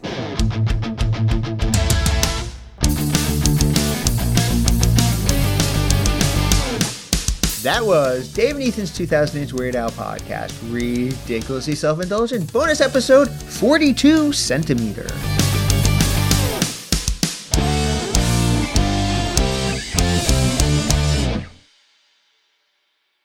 Well, Dave, what did you think of the Philly concert? I can't believe this has happened. I can't. And I just want to say thanks to Apollo for fighting me, Apollo. I want to thank Mickey for training me. We love you, Elvis! And I love yous too. Most of all, I want to thank God. Except for my kid being born. This is the greatest day in the history of my life. I just want to say to my wife back home, Yo, Jackie, I did it!